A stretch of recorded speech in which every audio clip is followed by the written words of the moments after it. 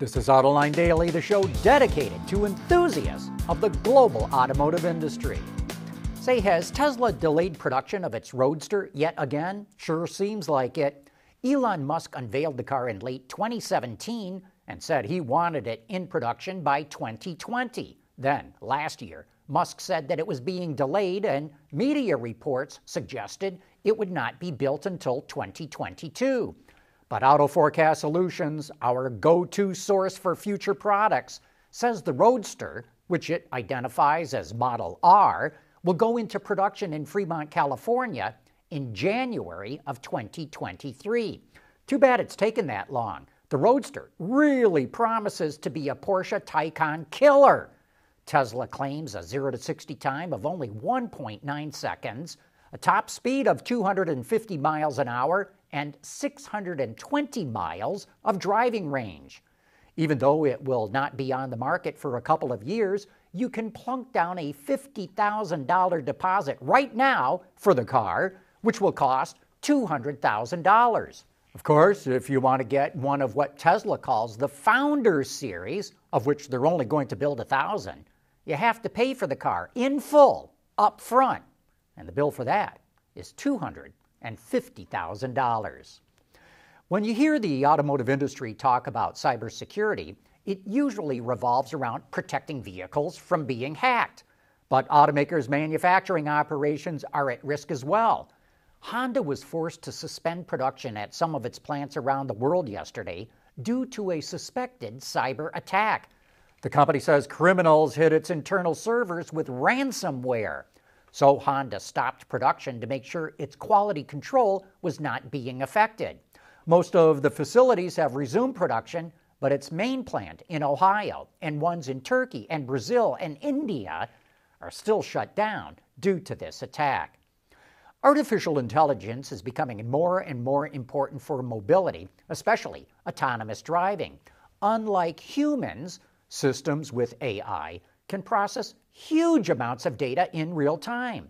But are they making decisions in an ethical manner? To make sure they are, the supplier Continental created a code of ethics for self-learning systems.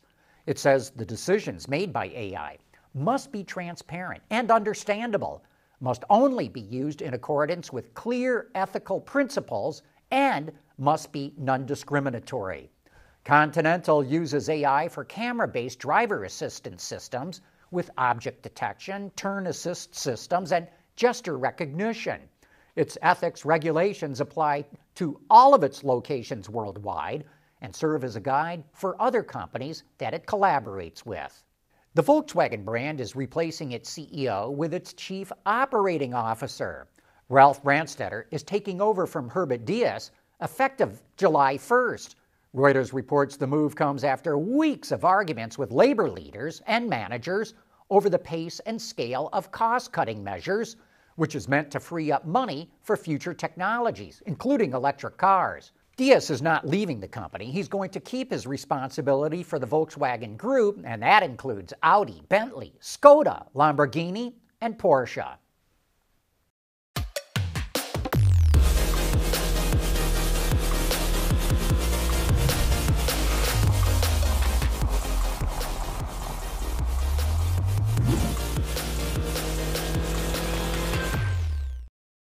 Earlier this year, the Norwegian Automobile Federation tested 20 electric vehicles in cold conditions to see how much range they lost compared to their official rating.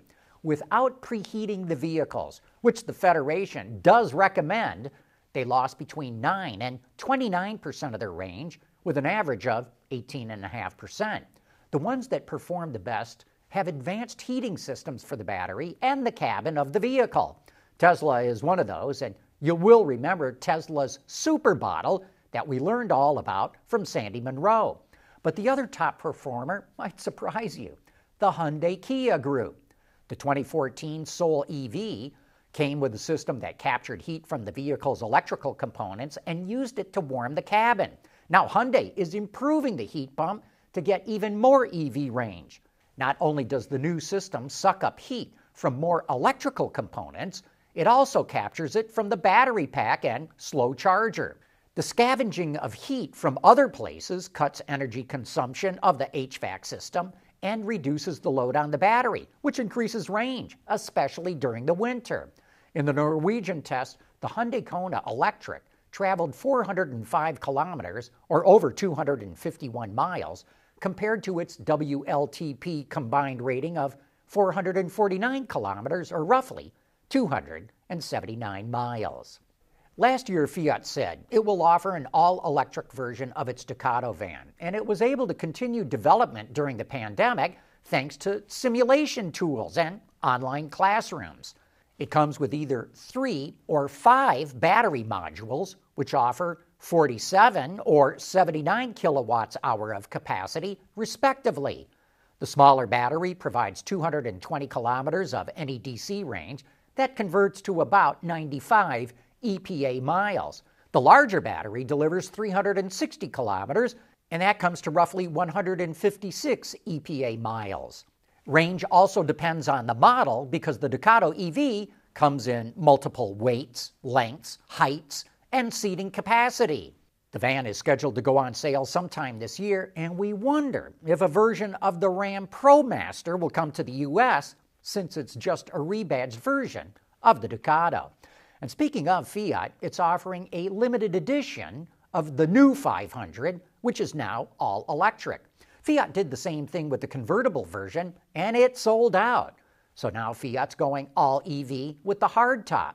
The La Prima edition, which means the first in Italian, also offers 3 exclusive paint colors, LED headlamps, 17-inch wheels, chrome accents, and upgraded interior content.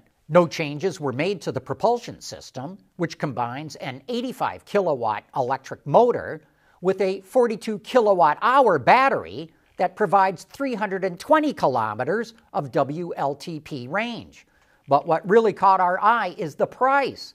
The Fiat 500 La Prima costs nearly 35,000 euros, but that includes a wall charger. Even so, that's a lot of money for a 500, even if it is electric. AutoLine Daily is brought to you by Bridgestone Tires. Your journey, our passion. Elon Musk says that autonomous technology can be developed without LiDAR, using only cameras. And he's not the only one who believes it. Mobileye, which used to supply cameras and software for Tesla's autopilot system, developed its own AV system that uses only cameras. It recently released this video of one of its autonomous cars driving 160 miles throughout Jerusalem.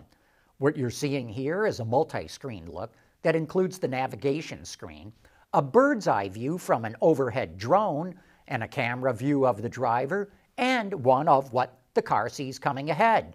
The system uses 8 long-range cameras and 4 parking cameras. Mobileye has set a goal of making its AV system 1,000 times safer than a typical human driver. Say, if you'd like to learn more about the future potential of semi-trucks powered by fuel cells, be sure to join us this Thursday afternoon when we'll have Trevor Milton, the CEO of Nikola, coming on Autoline After Hours. So join me and Gary Vasilash as we bring you shows with some of the most interesting people in the automotive industry. And before we go, we end today's show with another Facebook post from Kevin Hissel. It's the front fascia of a car sitting in a parking space with the caption, "Usually I don't like camo wraps, but this one is really well done." You know, he's kind of right. That's got a certain cloaking device look to it. And with that, we wrap up today's report. Thank you for watching.